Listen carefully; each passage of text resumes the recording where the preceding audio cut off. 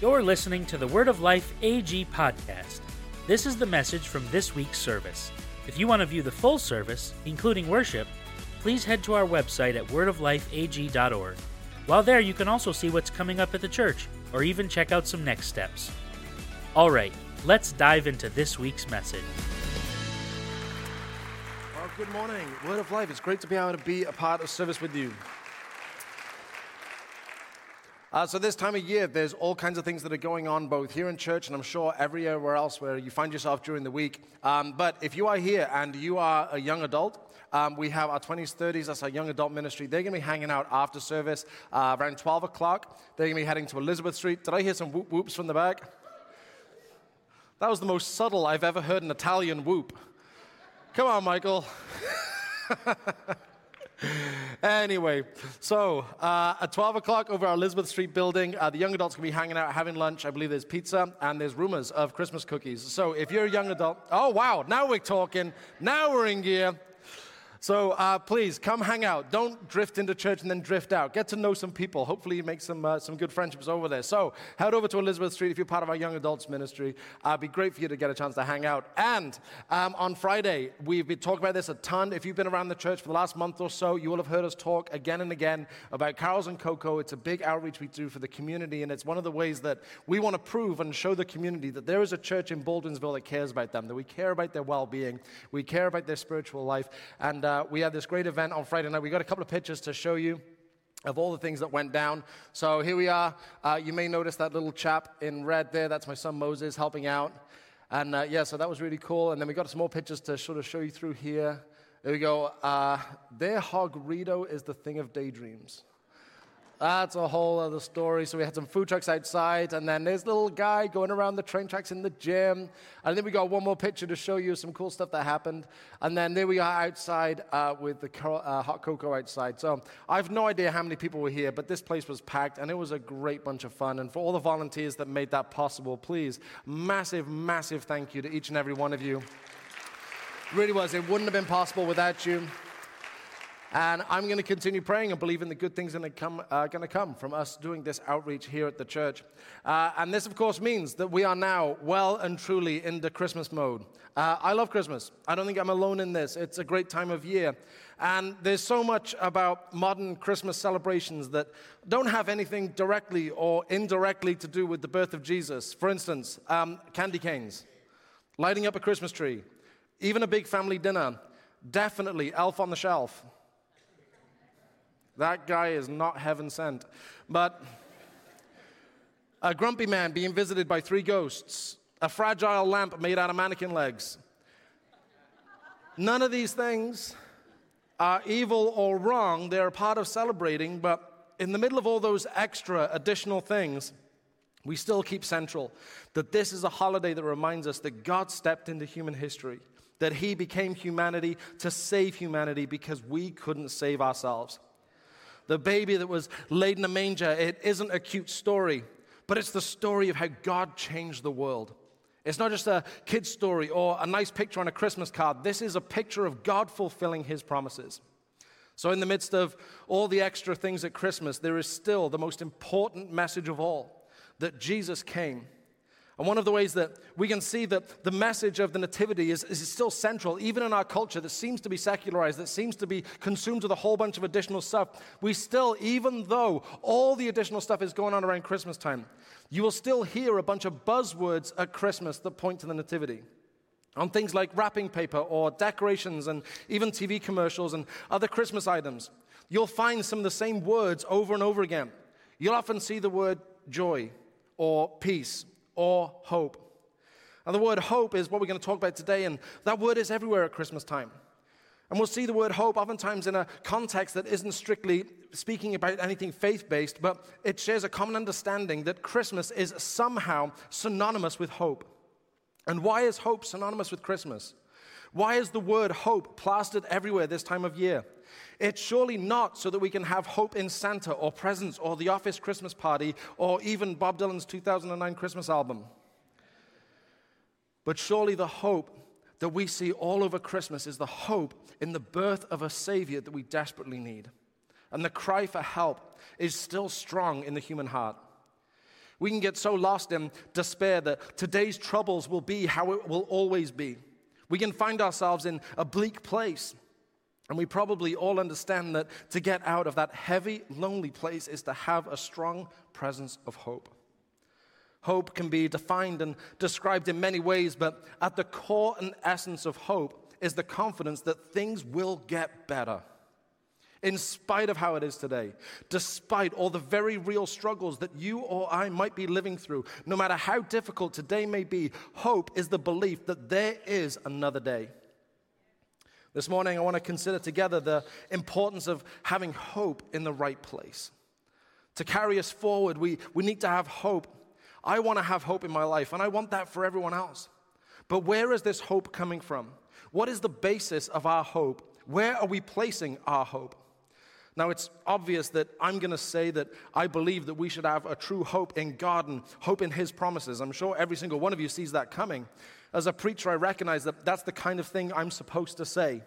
But my friends, I truly believe it. And if God is the right place to have our hope, then we should be ready to recognize and acknowledge and think about the wrong places we can place our hope. We can place hope in things like a career, or even retirement accounts, or college scholarships, or a promotion, or finding the right partner. As we get closer to the election, please remember that no politician or political party is worthy of your undying loyalty and definitely not worthy of your hope. But I truly believe that God and God alone is the true basis for hope. Other things may be good or even noble, but it's God that is working it all together.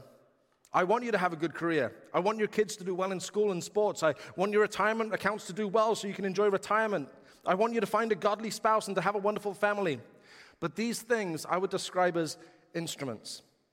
These things are instruments, and God is the composer, the conductor, and the musician. You could buy a grand piano, and I looked it up this week, and you can pay hundreds of thousands of dollars for the right kind of grand piano. Now, if I wrote a piece of music and put on a public performance of me playing this original piece on a grand piano worth a small fortune, there is not a single person in the world who would want to hear it. My own children would pretend they didn't know me. Megan would hand out earplugs as an act of compassion. It wouldn't matter that I was playing a piano worth more than most houses. I don't know how to play the piano. I don't know how to write music. But if you gave Paul McCartney or Billy Joel or Luke Cutler a $30 Casio keyboard, people would line up around the block. They would crash Ticketmaster to see a performance on a $30 Casio because the composer and the conductor and the musician is more important than the instrument. Now, we could stretch this analogy. We could even hang it on different things. We could talk about tools and craftsmen. We could talk about cars and driver. But the important thing to hit home is that all these things that we can place our hope in, and all these places we can have a high level of hope, let's see them as instruments that God is working in, that God is moving in, but He is the composer, the conductor, and the musician.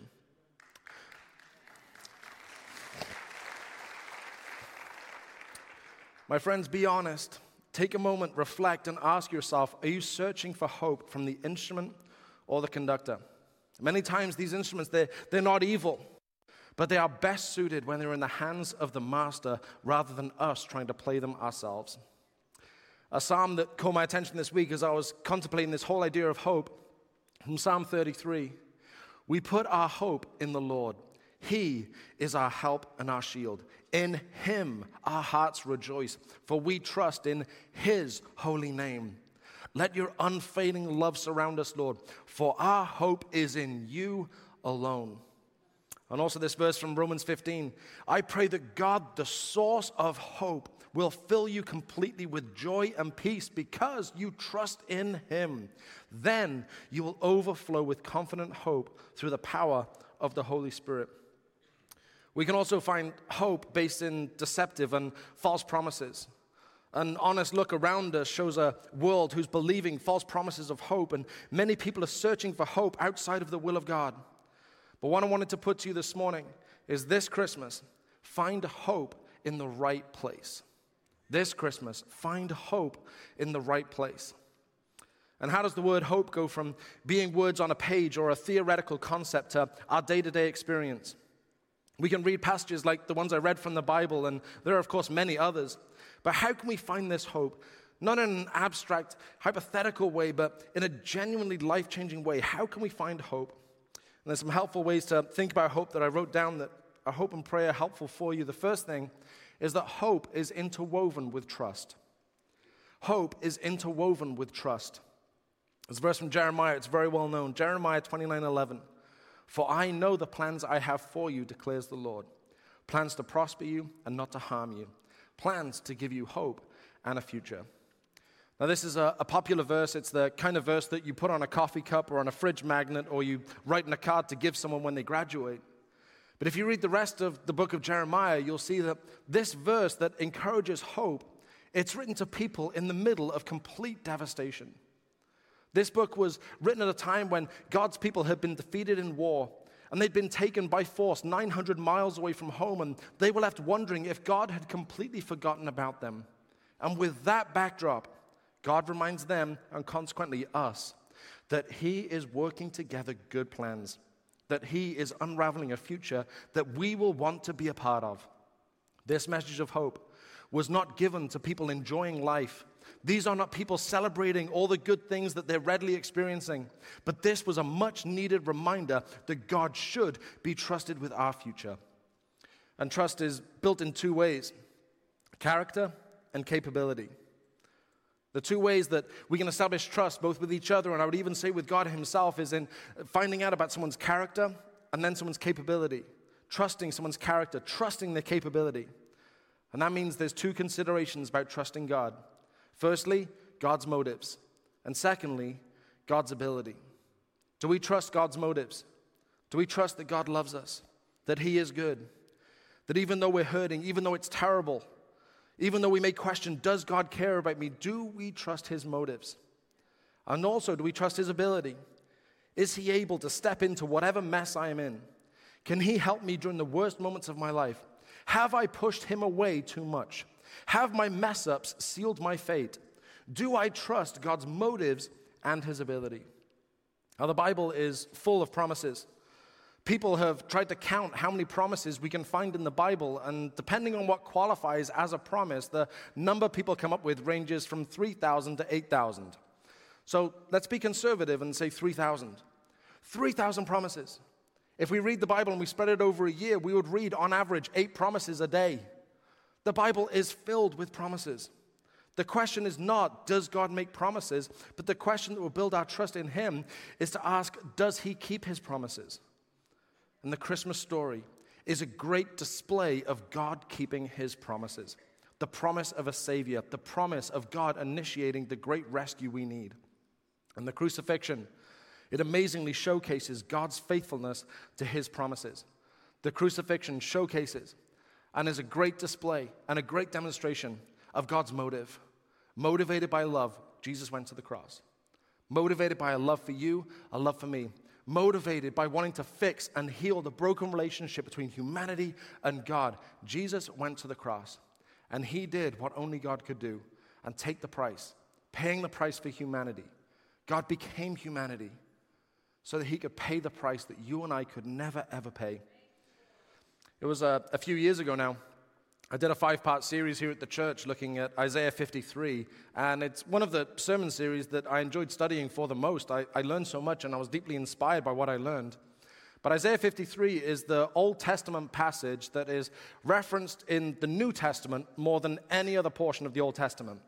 And here's a few verses from that well-known passage in Isaiah 53. Yet it was our weaknesses He carried. It was our sorrows that weighed Him down. And we thought His troubles were a punishment from God, a punishment for His own sins. But He was pierced for our rebellion, crushed for our sins. He was beaten so we could be whole. He was whipped so we could be healed. All of us, like sheep, have strayed away. We have left God's good paths to follow our own. Yet the Lord laid on Him the sins of us all. He was oppressed and treated harshly, yet He never said a word. He was led like a lamb to the slaughter. And as a sheep is silent before the shearers, He did not open His mouth. Unjustly condemned, He was led away. No one cared that He died without descendants, that His life was cut short in midstream. But He was struck down for the rebellion of my people. He had done no wrong and had never deceived anyone, but he was buried like a criminal. He was put in a rich man's grave. Now, this passage, it describes in fascinating detail the crucifixion of Jesus. It's of paramount importance that you and I keep in mind that this was written around 700 years before Jesus was born. For us in 2023, approximately, the real-life William Wallace was being Braveheart around 700 years ago. Just try and imagine one of the characters from Braveheart accurately describing something that happened this week, and not only predict what would happen, but also give very specific details. Isaiah doesn't paint with broad strokes here. He's specifically detailing Jesus' crucifixion 700 years before it happened.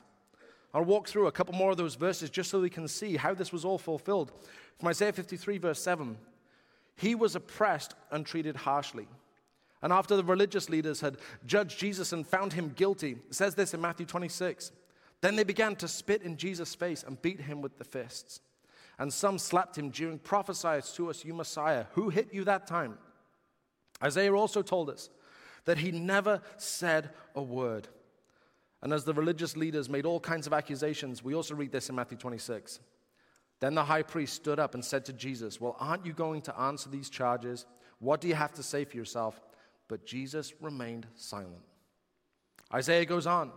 He was led like a lamb to the slaughter, and as a sheep is silent before the shearers, he did not open his mouth.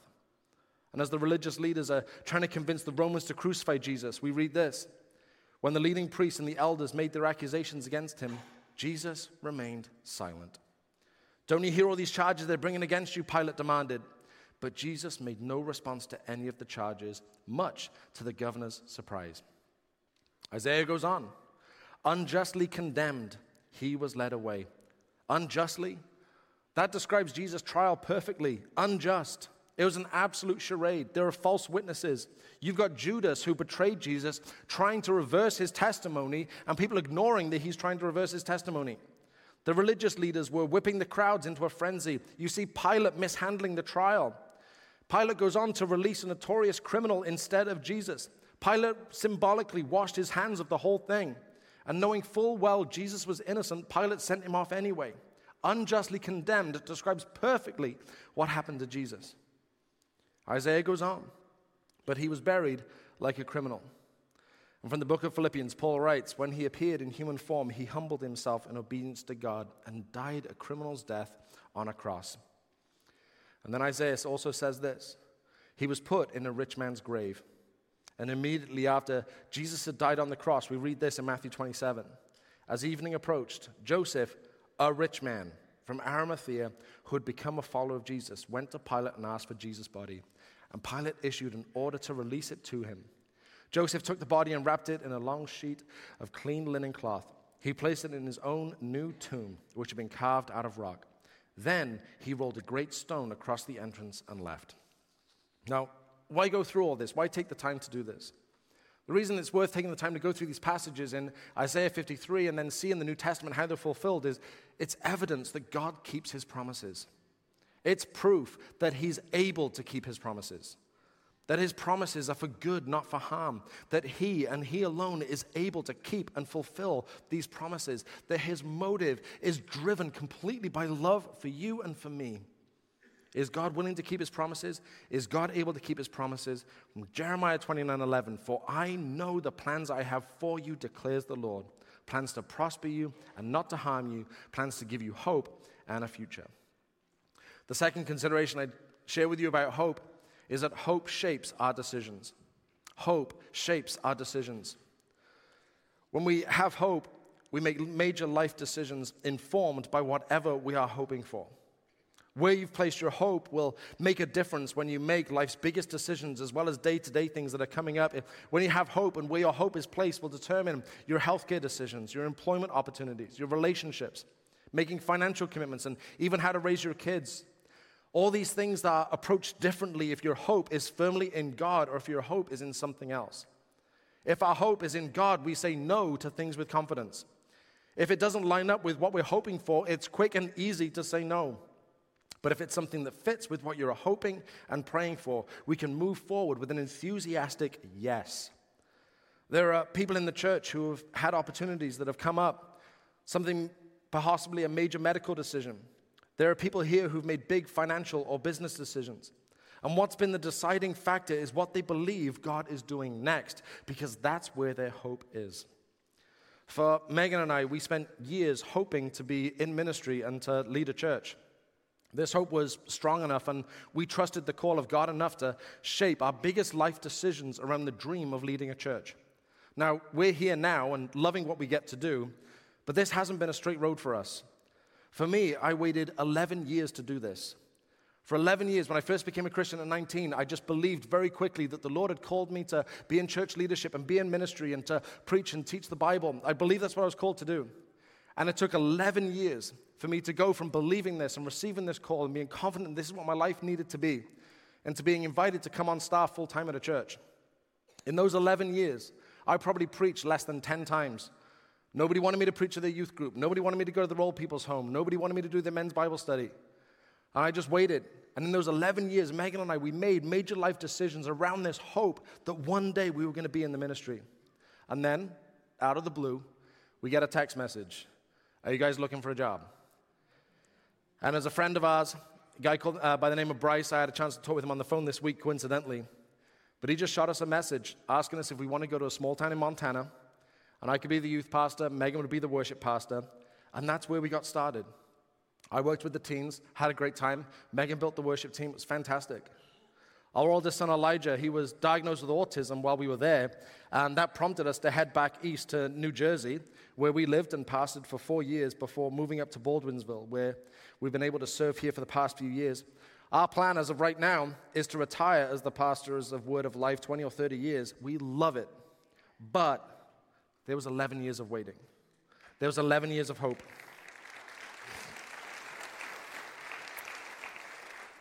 Our lives were shaped around the hope in what God had said, and we believed and we hoped and we trusted that it would come to pass. These big decisions, employment decisions, the opportunities to move state, all of it was driven by this hope that we had.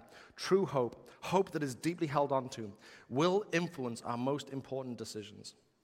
The third thing I put to you is that hope requires optimism. Hope requires optimism. Hope for the future is not shrunken down to whatever the reality of today is. Hope means believing that tomorrow can be better. Hope is declaring that despite how today might be, tomorrow can be something else. Without this basic belief that it can be better, then we instead believe that this is how it will always be. And we start to build our life with the conclusion that this is how it is, and we don't build towards anything else. A great quote from John Maxwell I read this week is, where there is no hope in the future, there is no power in the present. Where there is no hope in the future, there is no power in the present. Another way of phrasing the sentiment is to say that to rise up from whatever is keeping us down, we need the hope and the belief that it won't always be like this. Now, negative people will often defend their negativity as being realistic. They'll say, I'm a realist. Now, a true realist is helpful in an emergency situation. In an emergency, everyone wants the negative person to get out of the room. But a realist will help everyone understand the problem better so we can start getting out of it. They don't bring the group down, they help with the solution. But a negative person doesn't see beyond the immediate problem. The pessimistic person cannot imagine or visualize beyond the problem. To be negative or pessimistic, even if we explain it away as being a realist, it keeps us where we are. Being negative keeps us dwelling on the problem or the dilemma or the injustice. Being stuck in that prevents us from seeking God. It prevents us from finding hope in God, because if we don't dare to imagine or even conceive that the future could look better than this, that there is an answer to the biggest problem I have, that nothing I'm struggling with is too much for the Lord God Almighty. If we find ourselves stuck in negativity, we will stay stuck because we can't imagine or visualize something else beyond today. I wrote this down and it was helpful for me, and perhaps it'll be helpful for you. Being positive doesn't fix everything, but being negative can't fix anything. Being positive doesn't fix everything, but being negative can't fix anything. And I've thought about this a lot this week. And the conclusion I came to is I would rather take my last breath full of hope and belief and optimism and positivity than take my last breath full of doubt and fear and pessimism and negativity. I want to live with confidence in Jesus. I want to live believing his promises. I want to build my life around what God has said. I want my hope to truly be in him and him alone. And that a positive hope and confidence will keep me coming back to him time and time again. That psalm again we read earlier. We put our hope in the Lord. He is our help and our shield. In him our hearts rejoice, for we trust in his holy name. Let your unfailing love surround us, Lord, for our hope is in you alone.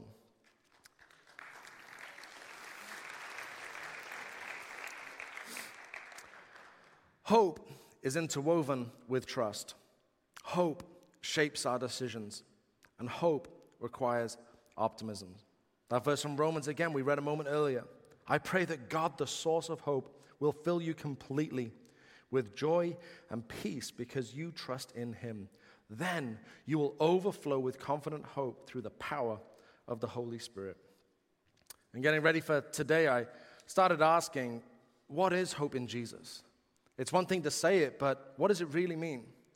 And I came up with a few different thoughts around it. The first is, what is hope in Jesus? The first thing I said is hope in the Old Testament promises. Romans 15:4, for everything that was written in the past, talking about the Old Testament scriptures, was written to teach us, so that through the endurance taught in the scriptures and the encouragement they provide, we might have hope. Paul writes elsewhere to the church in Corinth that in Jesus, all of God's Old Testament promises are answered yes and amen in him. The whole Old Testament points to a Savior, and we now know that the scriptures point us to Jesus Christ, the Son of God. The second thing, what is hope in Jesus? The second thing is hope in the crucifixion. From Romans 4, he was delivered over to death for our sins and was raised to life for our justification. Therefore, since we have been justified through faith, we have peace with God through our Lord Jesus Christ, through whom we have gained access by faith into this grace in which we now stand, and we boast in the hope of the glory of God. The crucifixion of Jesus is when he took on all the sins of the world and received the punishment that humanity deserved. By sending his son, God became humanity to pay the price humanity could never pay for ourselves. Without the cross, the debt remains unpaid. But because Jesus paid the price and took the punishment, all debts were settled, and we can live in joy, the freely given forgiveness of God. And that brings us to the third thing. If one person claps, we all have to. But the third thing this brings us to, what is hope in Jesus? It's also hope in the resurrection. From 1 Peter, praise be to God the Father and our Lord Jesus Christ. In his great mercy, he has given us new birth into a living hope through the resurrection of Jesus Christ from the dead. The resurrection of Jesus, him coming back to life on that first Easter morning, it means that death and sin is conquered forever. His new life shows us that we can have new life. We can leave the old behind, the old self can die, and we can live in the new life he has promised. His resurrection means we can be born again. And the fourth thing, what is hope in Jesus? It's also hope in the second coming. From 1 Peter again, therefore with minds that are alert and fully sober, set your hope on the grace to be brought to you when Jesus Christ is revealed at his second coming. There's a grace, a gift, something wonderful that believers will receive when Jesus returns. I want to read to you the last verses of the Bible in the very end of the book of Revelation. This is how the Bible concludes. He who testifies to these things says, this is Jesus talking, yes, I am coming soon. Amen. Come, Lord Jesus. The grace of the Lord Jesus be with God's people. Amen. The Bible ends with the promise that he will return. There is a message of Jesus that is an eternal message. 40 days after the resurrection, Jesus returned to heaven with a promise that he will return. He will finish what he started. His kingdom will come in its fullness. And for every believer, this is a promise that we should hope for with passion and fervency. Now remember, some things are good instruments, that have an important place in our lives, but God and God alone is the conductor, the composer, and the musician. He is the source and the place of our hope. This Christmas, find hope in the right place. Hope is interwoven with trust. The two considerations by trusting God is to consider His motives and His ability. Hope also shapes our decisions. Hope requires optimism. And while being positive doesn't fix everything, being negative can't fix anything. What is hope in Jesus? It means having hope in the Old Testament promises, having hope in the crucifixion, hope in the resurrection, and hope in the second coming. This Christmas, find hope in the right place. I've got a couple of questions for you. If you're not in the habit of writing these down, perhaps this is the first time you do this, but perhaps this will give you something to think about this week. The first thing I put to you is, in what ways do you need more hope? In what ways do you need more hope? What area of your life do you need more hope? Is there a specific weight that you're carrying? Is there a specific burden that's dragging you down? In what ways do you need more hope? And the second question I put to you is, where have you placed your hope? Where have you placed your hope? Is your hope truly in the Lord God Almighty, creator of heaven and earth? Or is your hope somewhere else? Where have you placed your hope? Why don't you just stand with me before we go back into a time of worship? Psalm 33, verse 20. We put our hope in the Lord. He is our help and our shield. In Him our hearts rejoice, for we trust in His holy name. Let your unfailing love surround us, Lord, for our hope is in you alone. And from Romans 15:13, I pray that God, the source of hope, will fill you completely with joy and peace because you trust in Him. Then you will overflow with confident hope through the power of the Holy Spirit. Lord, if there's anyone here today that is feeling hopeless, that is feeling weighed down by life, may something from this morning spark a renewed hope in their life. May what we just read from Paul, that you are the source of hope, Lord, may the Holy Spirit bring that hope up in our lives. May we be courageous enough to place our hope in you. Lord, may the word hope this Christmas that we see here, there, and everywhere, Lord, can it please be more than just a Christmas buzzword? Can it be a call for us to place our hope in you? Oh, Lord, minister in the hearts of your people right now. In Jesus' name, amen. Amen. Come on, everyone, let's spend some time in worship together. Amen.